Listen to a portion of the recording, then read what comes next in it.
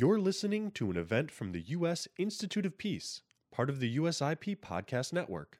For more information on any of the topics you hear today, or to learn more about our work around the world, visit usip.org and check us out on social media.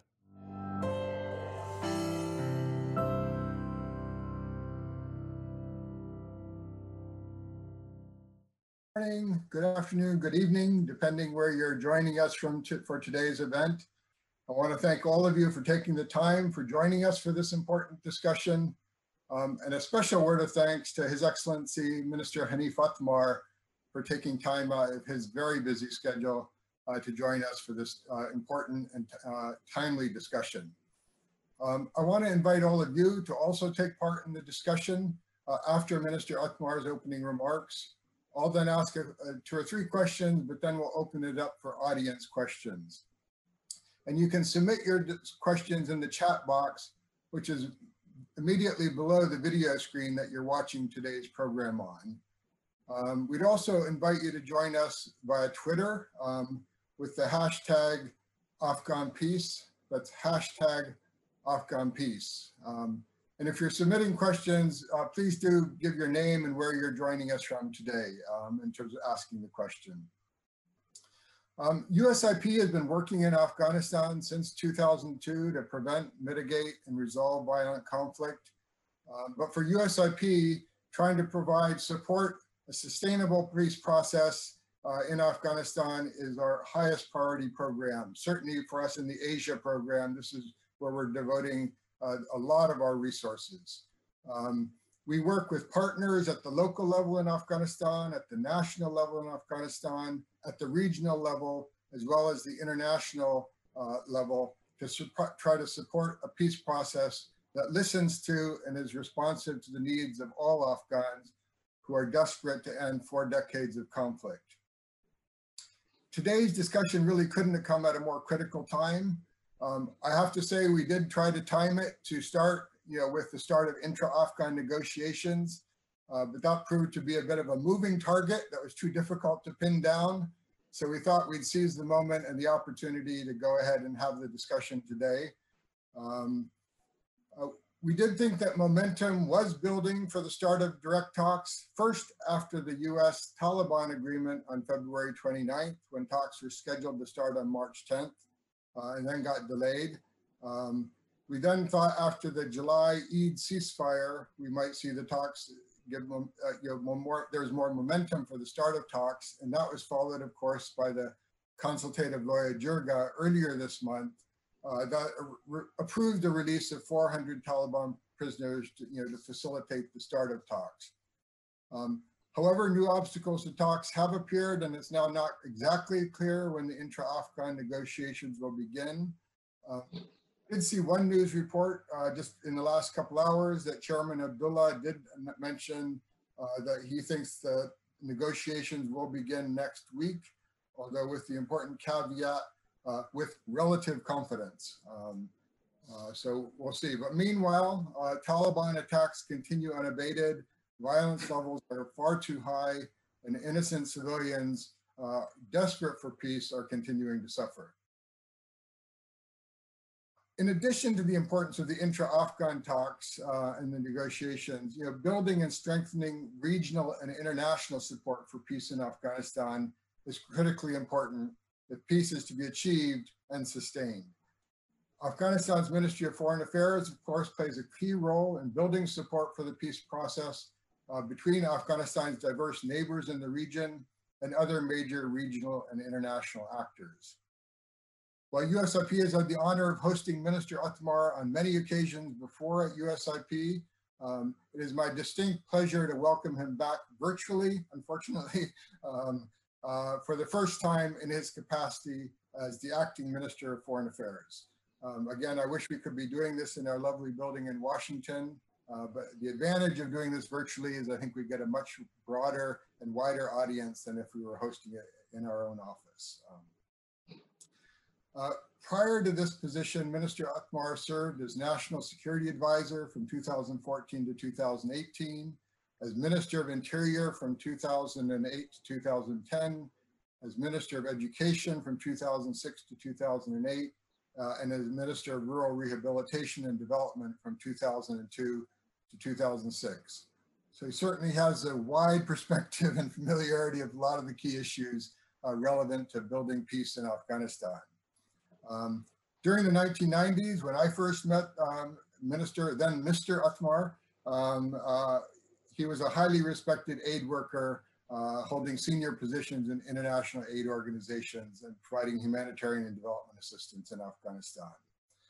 And with that, I'd like to again welcome Minister Athmar and to provide your keynote remarks. And thanks again for taking the time to join us today. Thank you. Thank you so much, Dr. Wilder. Bismillahir-Rahmanir-Rahim. First, let me thank you so much for organizing this event.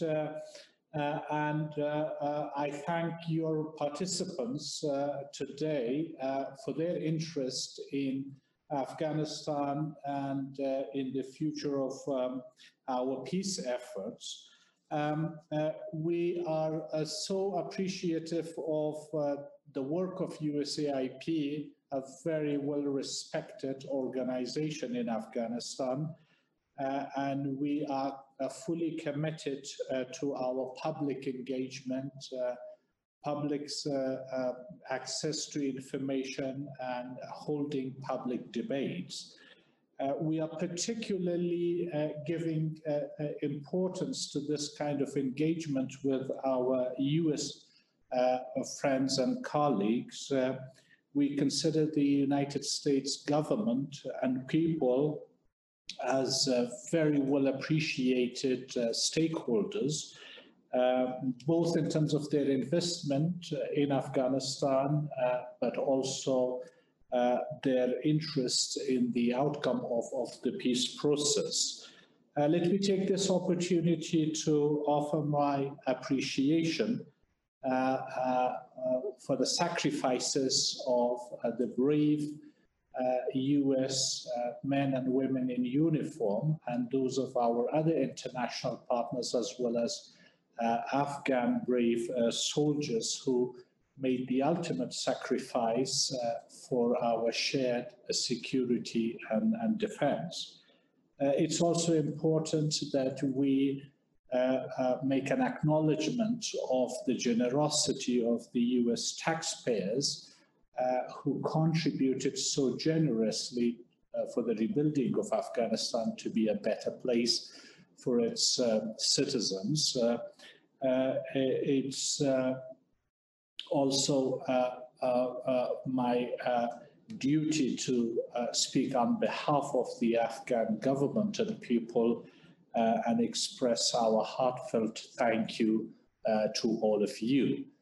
We are praying also for all of those who have been affected by the pandemic of COVID-19 and also recent floods in Afghanistan. And this is an important occasion on which to once again renew the call for a humanitarian ceasefire so that we, the government of Afghanistan, together with our international partners, reach out to Afghans throughout the country with our life-saving and life-sustaining services. Dr. Wilder, as you suggested, I thought of at least 3 topics to offer some quick perspectives to kickstart the discussion today.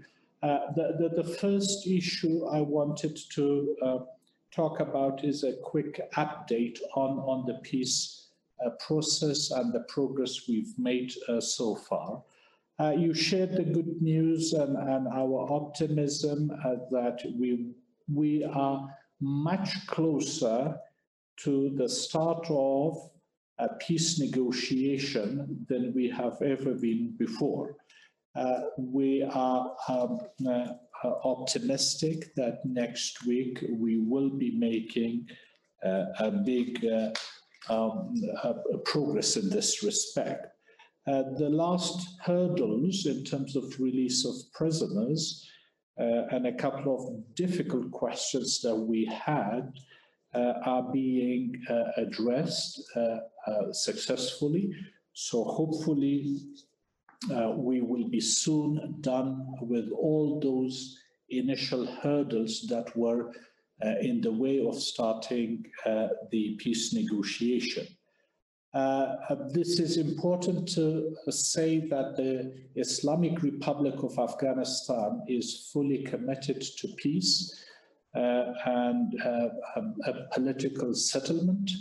And because of that deep commitment, we have already delivered on most of the obligations and promises we've made to start the peace negotiation.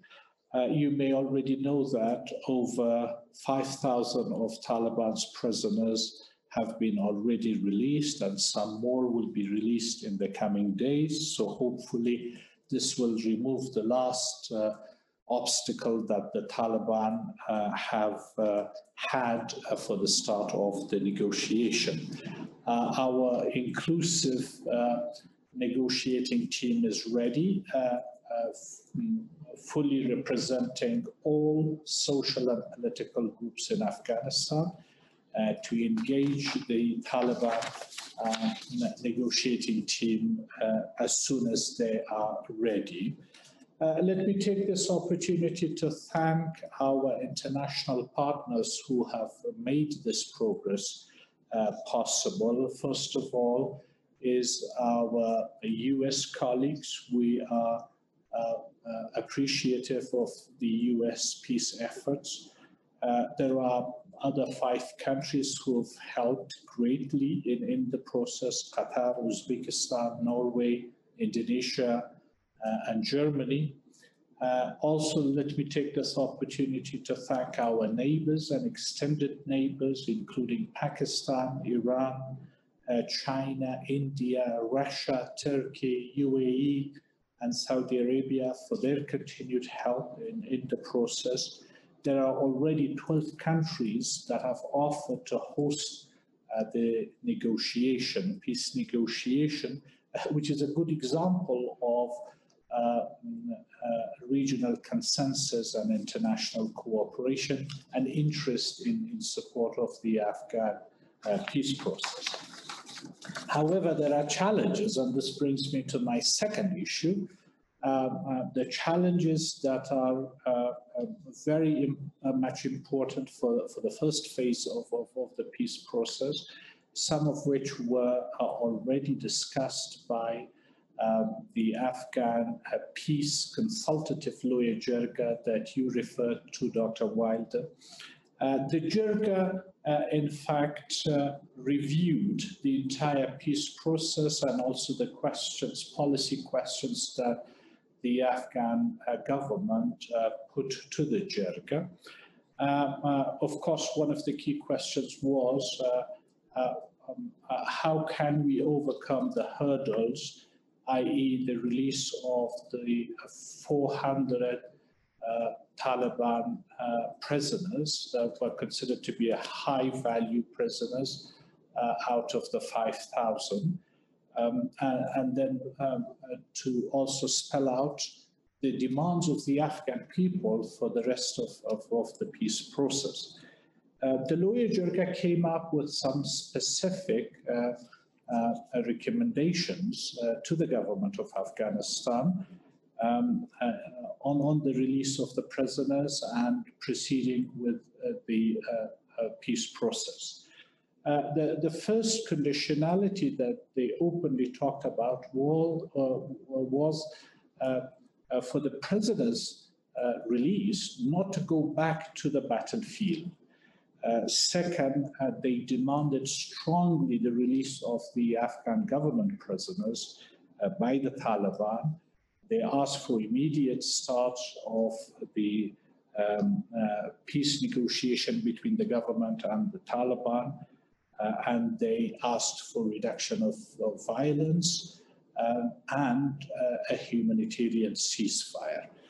So those are the key demands as spelled out by our consultative peace jirga that we have to pursue for the start of the peace negotiation and pursue it through the process as well.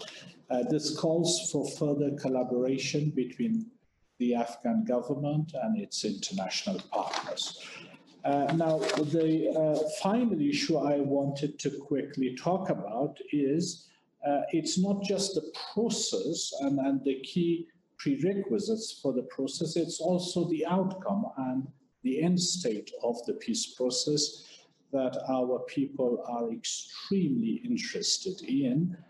So the end state of the peace process was also talked about during our peace consultative jirga, and already national consensus is built for the end state. This end state is not just an ideological position of the people of Afghanistan. It's a necessary condition for any lasting peace in Afghanistan. And it's a necessary condition to make sure that Afghanistan never becomes a safe haven for international terrorism and that our region is secure and stable.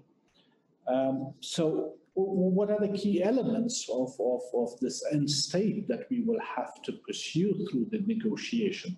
It's a peace process aimed to achieve a goal.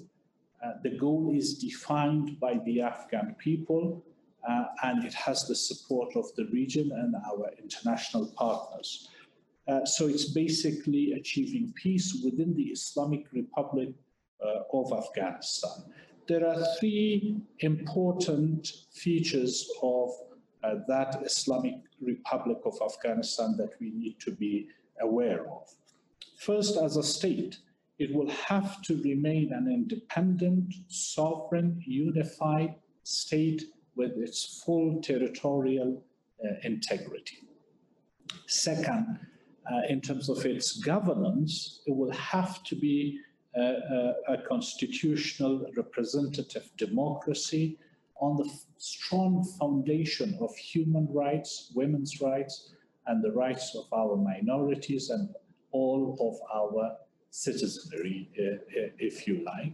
Now, this is important. Our people always talk about not only preserving, but also advancing the achievements in human rights, democracy, and women's rights of the past 19 years. Now, this is the reason which provides legitimacy for the pursuit of peace and the peace efforts of the government of Afghanistan. Now, a third feature of the Islamic Republic that we need to preserve as the end state of the peace process is its foreign relations. In terms of first security, Afghanistan should never become a safe haven of international terrorism or the region between Afghanistan and Pakistan. Yes, we understand that the Taliban demand for the departure of foreign troops from Afghanistan, but we stress on a drawdown, conditions-based drawdown of troops. Well, we certainly demand the elimination and departure of all foreign fighters, terrorist fighters in our country. That's why it's important that ties to Al-Qaeda and other foreign fighters will have to be severed. It is also about the future of security cooperation. Afghanistan will continue to honor its security agreements with the United States and NATO. And on the other hand, Afghanistan will continue to cooperate with countries of the region, especially those of the Shanghai Cooperation Organization, because we have common threats and therefore we need to have a common responsibility, a shared responsibility to defend our nations. politically, Afghanistan wished to pursue a multi-alignment policy because we want Afghanistan to be a place for cooperation of the region and the international community, not a place for confrontation. Economically, Afghanistan wishes again to rebuild its historical place in the region as a hub for trade, transit, investment, and commerce. With that kind of vision, we strongly believe that the end state will be in the best interest of not just the Afghan people, but also the United States, our NATO partners, as well as the region and the Shanghai Cooperation Organization. With this, Dr. Wilder, I'll stop here and see if friends have questions and comments for me. Thank you very much for those very substantive opening remarks. If I could just jump in with a few initial questions. I was also glad to hear your optimism about the possibility of starting next week. But you then also mentioned some of the conditions set by the Loya Jirga, some of which don't sound to me like necessarily they could be reached by next week. So I guess I'm wondering, what do you see as potential obstacles that could further delay the process, or are you pretty confident that the conditions of the Loya Jirga and others will be met so that the talks can indeed start next week? We are pretty much optimistic because so far the key obstacle as cited by the Taliban was the release of their prisoners. And of course, we also demanded the release of our prisoners. It seems that most of the hurdles have been either removed or we are in the process of building consensus on a solution. So I'm cautiously optimistic that this will not be a further hurdle on the way. Of course, there are those conditions set by the Loya Jirga.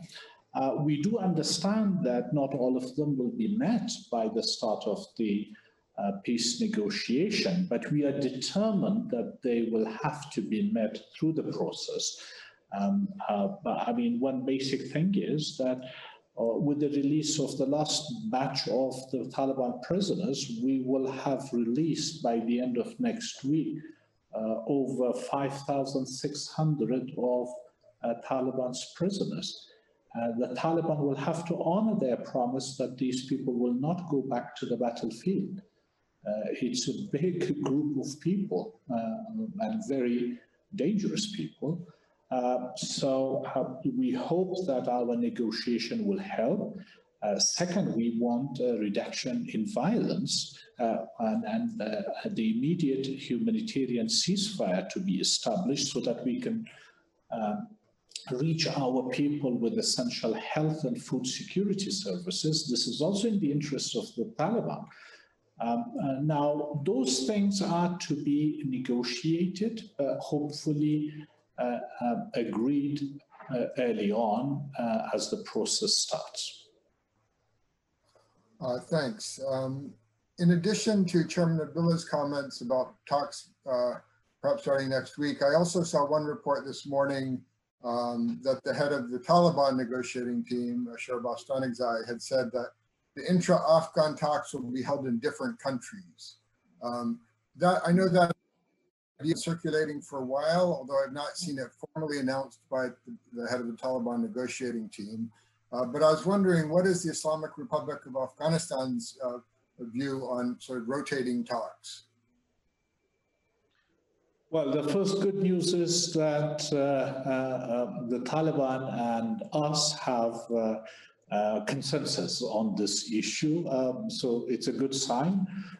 Yes, we want the negotiations to be hosted in countries that have had significant support for the peace process. Now, this will also be important for further building regional consensus and support base for the peace process. So it's important, as I said, Dr. Wilder, that the United States and our regional partners are legitimate stakeholders in the process. Every one of them is concerned not only about the process, but also about the outcome, the end state of the process, because it will have a direct impact on their security, on regional stability.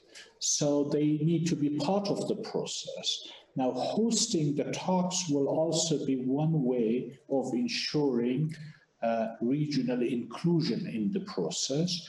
But what is important that this will be among Afghans, between the government of Afghanistan and the Taliban, and our foreign friends and partners will be supporting the process.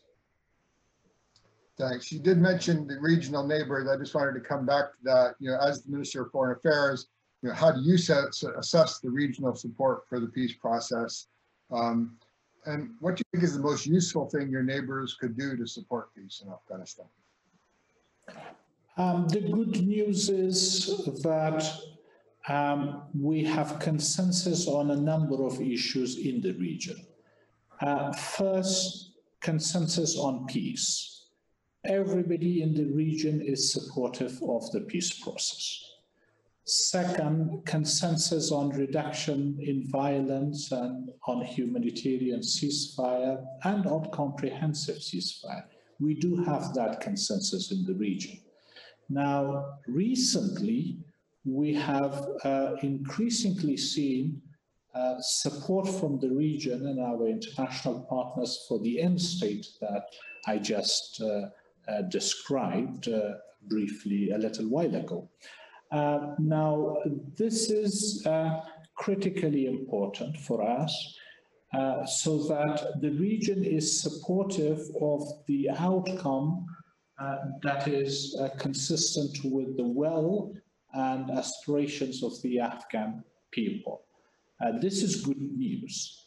However, there is still a risk that some regional actors, will be difficult to speak with any level of certainty, but at least certain circles would want to pursue not an end state that the Afghan people demand, or the majority of our international partners. Perhaps they might try to define the end state in terms of their narrow political national security interests. That will be a serious danger to the peace process in Afghanistan.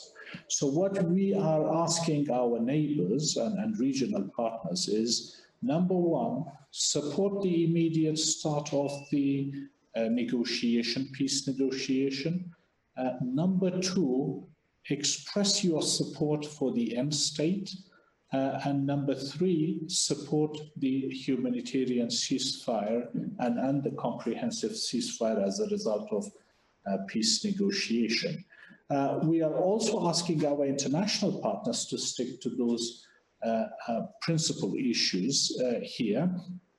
What would be most dangerous for Afghanistan and the process, and to be quite frank with you, to everybody in the region, by extension, is that we lose the regional and international consensus for peace in Afghanistan.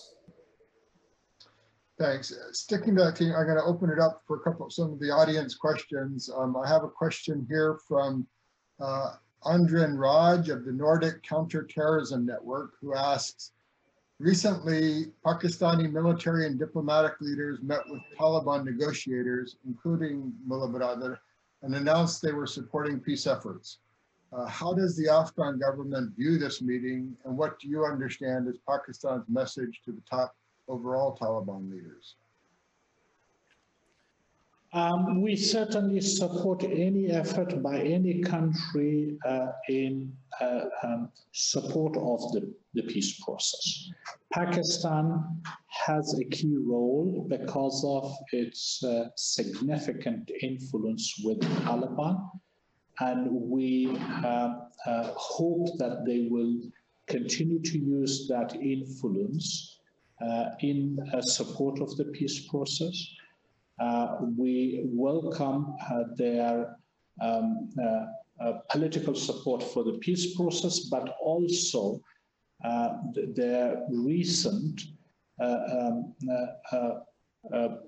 support and endorsement of the UN Security Council resolution, especially when it comes to violence or those networks that continue to engage in terrorism against Afghans and our international partners. This is very well appreciated.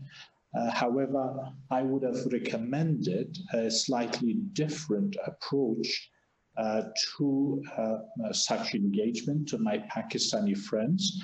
I will certainly do that in my next conversation with them, that it's important that the legitimate government of Afghanistan is part of the entire process, because everybody in the region and the international community have said and expressed their support for an Afghan-owned and Afghan-led peace process. And the Islamic Republic of Afghanistan is representing the Afghan people and need to be closely engaged in the process and consulted. Thanks. Not surprisingly, we have lots of media interest in today's event, and I want to turn to a few questions from journalists, starting with a question from Reuters correspondent Charlotte Greenfield, who asks, China has sent signals that it is interested in becoming more involved in Afghanistan, potentially with infrastructure investment. Have you or your office had much contact with China in recent weeks on whether China can play a role in Afghanistan's economic and infrastructure development? Well, we are working very closely with China. Again, as I said, Afghanistan works with our international partners, US, NATO, Europe, Japan, Australia, also our regional partners such as China, Russia, India, and our neighbors. Again, the reason for this is the nature of the threat. We are together facing a common threat. So therefore, we have a common interest. We are uniquely placed to see the commonality of that interest. There may be many, and indeed there are many differences among these actors elsewhere in the region and globally. But where we see them most in common is in Afghanistan and in the region, and especially when it comes to the issue of counterterrorism, peace and reconciliation, and long-term stability in the region. Now, China is directly affected by terrorism in the region, and China has a legitimate interest in stability in the region, as well as cooperation with both Afghanistan and our regional partners. So there are three things that we are discussing systematically with our Chinese friends. Number one is the Afghan-led, Afghan-owned peace process, which is important, and China understands that the Afghan peace process is in fact a strategic investment in countering international terrorism in the region. The second point is the regional and international cooperation around and on Afghanistan. so that Afghanistan does not become a place for confrontation and regional rivalries. And finally, it's the economic issue, as you mentioned. The way we would like to define the role we can play is for Afghanistan to once again become the hub for trade, transit, investment, and commerce, just like we've been that hub for our shared civilization for centuries.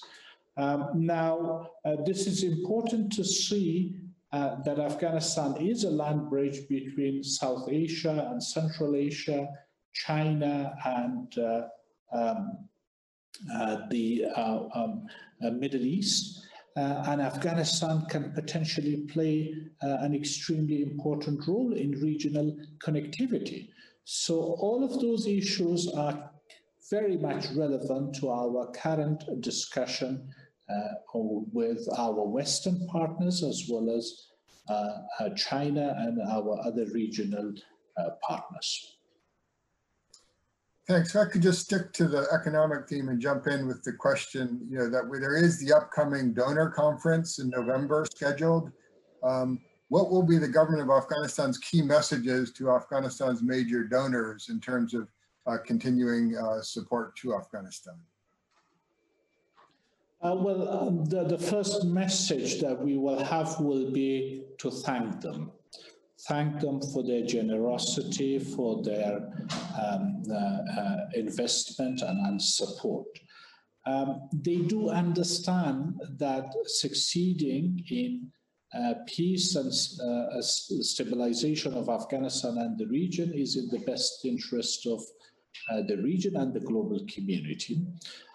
So it's important to look at investment in Afghanistan from a perspective of shared interest in security, stability, and economic recovery of the region. Now, from that perspective, of course, Afghanistan will continue to seek development assistance, as well as other types of economic cooperations. It's not just the aid that we will be seeking, it's also market access, it's technical assistance, it's also investment and guarantees for legitimate foreign investment in Afghanistan, because the goal for us is not to live on aid of other nations.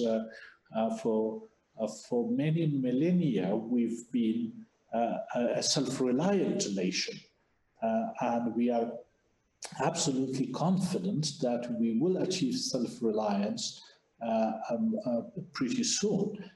However, given the nature of the fight against international terrorism, Afghanistan simply does not have the resources which are required for this kind of counterterrorism. Dr. Wilder, you and I have always been in discussion around these issues, that Afghanistan is not only fighting on its behalf, but it's fighting on behalf of the region and the global community. So, and this endeavor requires the kind of resources that are beyond the means of Afghanistan. But hopefully, if international investments now at this stage helps us with advancing the peace process and then the implementation of the peace agreement, there will be a significant reduction in security costs, and there will be a significant increase in opportunities for economic investments. This is the theme that we will take to the November conference, but we will be also assuring our donors that Afghanistan is fully aware and committed to the mutual accountability benchmarks between Afghanistan and the international community. Thanks. And just to message the viewers, we have about 20 minutes left. If you want to submit a question, please do so through the chat box feature that's immediately below the video screen or video player that you're watching today's program from. And please do identify yourself, your name, and where you're asking your question from.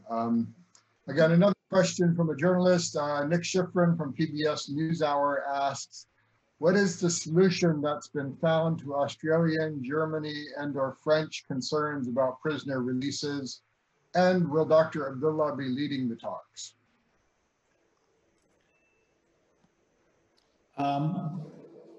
Some of our international partners do have concerns about the release of certain individuals. But they also understand the significance of the peace process and the cost of the peace process. The cost of peace is not just on Afghans' shoulders, it's also a kind of cost that we need to talk about it internationally.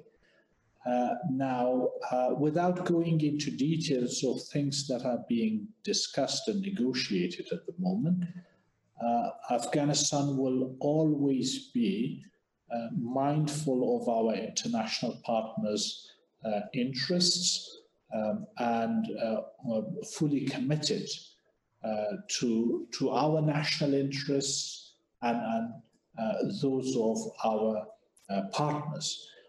Now, within that framework, we will work with everyone to reach consensus so that at the end of the day, everybody is comfortable and satisfied with the solution that comes out of this arduous and difficult process. Second, Dr. Abdullah is the chairman of the High Council for National Reconciliation, and we have a second body that reports to the High Council is the National Negotiating Team led by Minister Stanigzai. So the negotiation will be directly led by Minister Stanigzai and his negotiating team, reporting to the High Council and to the President of Afghanistan. Thanks. And then question from Jennifer Hansler of CNN, who asks, are you concerned about a drawdown of U.S. troops ahead of the U.S. presidential election and the impact that could have on your leverage in the negotiations?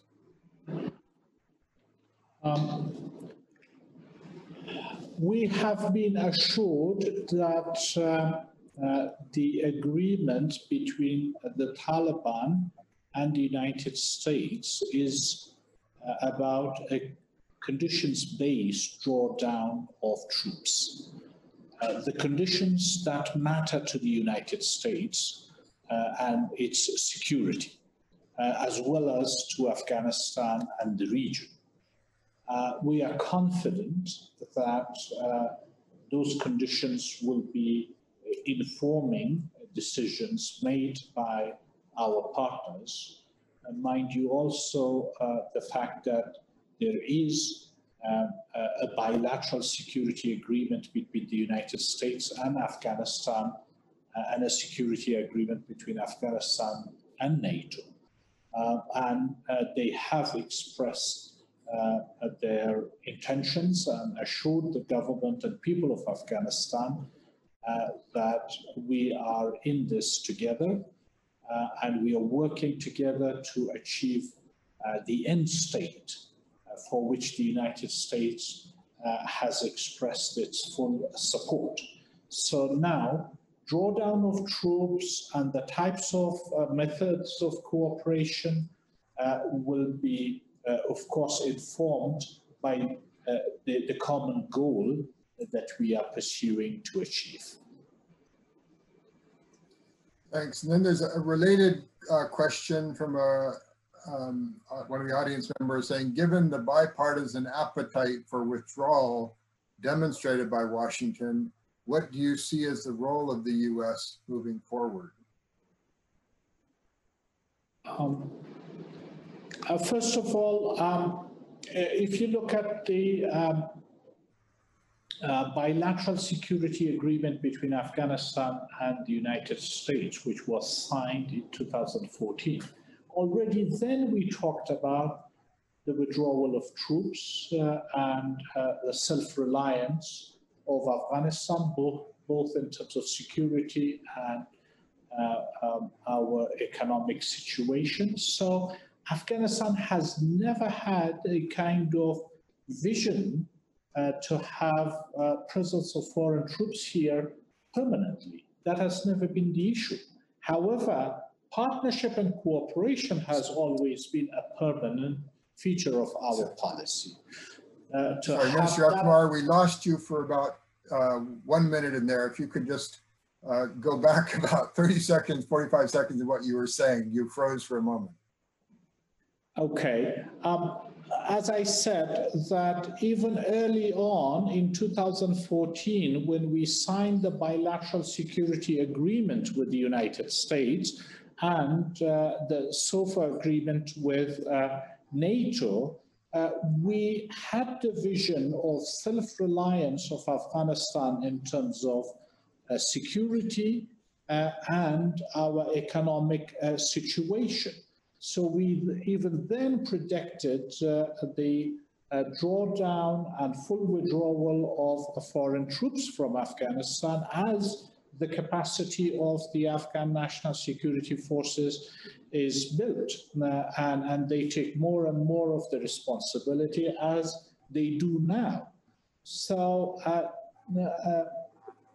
it has always been part of the end state that Afghanistan, as an independent country, will be responsible for its own security. However, when it comes to the global and international nature of terrorism and the threats that we face, the cooperation with the United States, our NATO partners and regional partners, has been a key feature of our foreign policy, both security cooperation as well as development and economic cooperation. So our vision is to work together through this peace process and achieve an end state in which Afghanistan will not need the presence of foreign troops, but Afghanistan will remain a key partner for security and economic growth of the region and by extension, the international community. Thank you. I'm going to take you back to the regional issues, and one of the more complicated ones, of course, is the India-Pakistan conflict. And one of our viewers has asked, is peace in Afghanistan possible without some form of agreement between Pakistan and India not to spread their rivalry to other regional proxy conflicts? Yes, it is. It is possible because both India and Pakistan are threatened by regional and international terrorist networks. Well, India has been a victim for a very long time, just like Afghanistan. But we must also look at the cost of terrorism in Pakistan and the fact that terrorism has been a threat to the people and the state of Pakistan. And if you look at the over 20 of regional and international terrorist networks, there are many that are enemies of India, and there are some that threaten Pakistan as well. But of course, the sad story is that all of them threaten Afghanistan. Now, we, as a friend of India, but also neighbor of Pakistan, we are certainly explaining to them that cooperation is the key to win this battle, bringing their other rivalries to Afghanistan, whether it's India or Pakistan or other regional and global actors that have certain types of rivalries among them, will not benefit anybody. At the end of the day, the war is certainly spreading and having spillover effects and affecting everybody. I mean, remember 9/11 was planned from this region and carried out by terrorists that they act globally. So it's important for all regional and global actors to understand that there's only one way to defeat terrorism, and that is regional and global cooperation. Yeah, I want to stick in the region and ask a couple of questions that have come in about Central Asia. And so one viewer had asked that you're expected, I think, to go on a trip to Uzbekistan soon, and what you hope to get out of that. And then along the same lines, Meg from Virginia adds, how can your northern neighbors in Central Asia, especially Uzbekistan, given its interest in facilitating peace talks, contribute to peace more generally? I lost you, Dr. Wilder, on the second question. What do we expect from Uzbekistan? Yeah, how can your northern neighbors, especially Uzbekistan, given its interest in facilitating peace talks, contribute to the peace process more generally? Okay. The 5 Central Asian countries are extremely important for Afghanistan, and we are important to them as well. Historically, we share a civilization. We've lived with each other. We have depended on each other. This is certainly what we have inherited from our shared history, and our future is, of course, interdependent. So we have very high stakes in terms of security and economic prosperity, as well as our social and cultural ties. But specifically with Uzbekistan and Central Asia, we have a vision of peace, security, stability, as well as regional economic development benefiting Afghanistan, Central Asia, South Asia, and all of our partners in the region. Uzbekistan plays a critical role in this process. Tomorrow, that I will be hopefully traveling there. My specific goal will be, number one, to look at the roadmap that we have in terms of our bilateral and multilateral cooperation with Uzbekistan and Central Asia, but also to finalize some agreements on import of electricity, regional connectivity and railway projects, as well as increasing trade and transit between the two countries and reaching out to other regional partners. And all of those are good reasons for Uzbekistan and the rest of Central Asia to help us with security.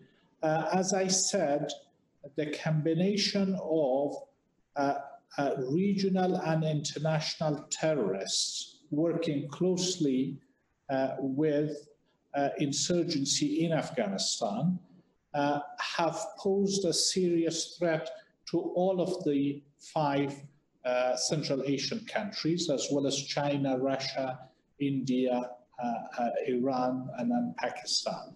So it is extremely important for us to work closely with Central Asia and assure them that the peace in Afghanistan is going to serve their security needs as well. Thank you. I wanted to go back to a press question from Pam Constable from the Washington Post, who asked, you said the end state of peace talks requires Afghanistan remaining a constitutional democracy. The Taliban appear to strongly oppose this idea. Is any middle ground possible? I hope so. But whatever middle ground is there for us to achieve, there's one key principle that nobody can deny, and that is the free will of the Afghan people.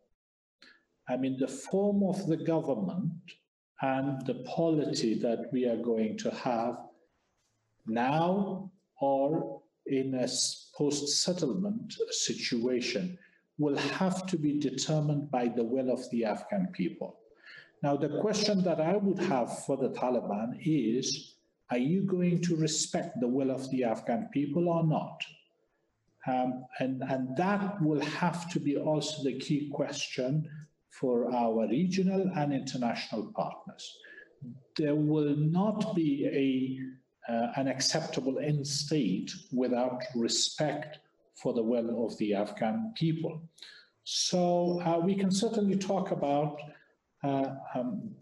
different forms of governance, but the will of the Afghan people now is that they want a constitutional democracy. They want an inclusive political system. They want full respect for human rights, women's rights, and the rights of our minorities. These are key values that any modern civilization will have to rest on, and Afghanistan cannot be an exception in terms of the view of this or that political group. Afghanistan has already voted to be a modern civilization based on those values. Thanks. We're running short of time because I know you have another commitment at the top of the hour, but I think I'll try to squeeze in one last question and maybe group a few together. We've had several questions from viewers about the idea of holding another Bonn conference, like the one after the fall of the Taliban that led to the establishment of today's Islamic Republic of Afghanistan. But this time including the Taliban. What would you say about a proposal along these lines? What we are hoping that we should have the direct peace negotiation between the Islamic Republic of Afghanistan and the Taliban started as soon as possible, hopefully next week sometime. Now, that negotiation should lead to a peace agreement, to a political settlement. It will be important then to have regional and international support for that agreement, especially if that agreement is based on the kind of end state that is acceptable to Afghan people, the region, and the international community.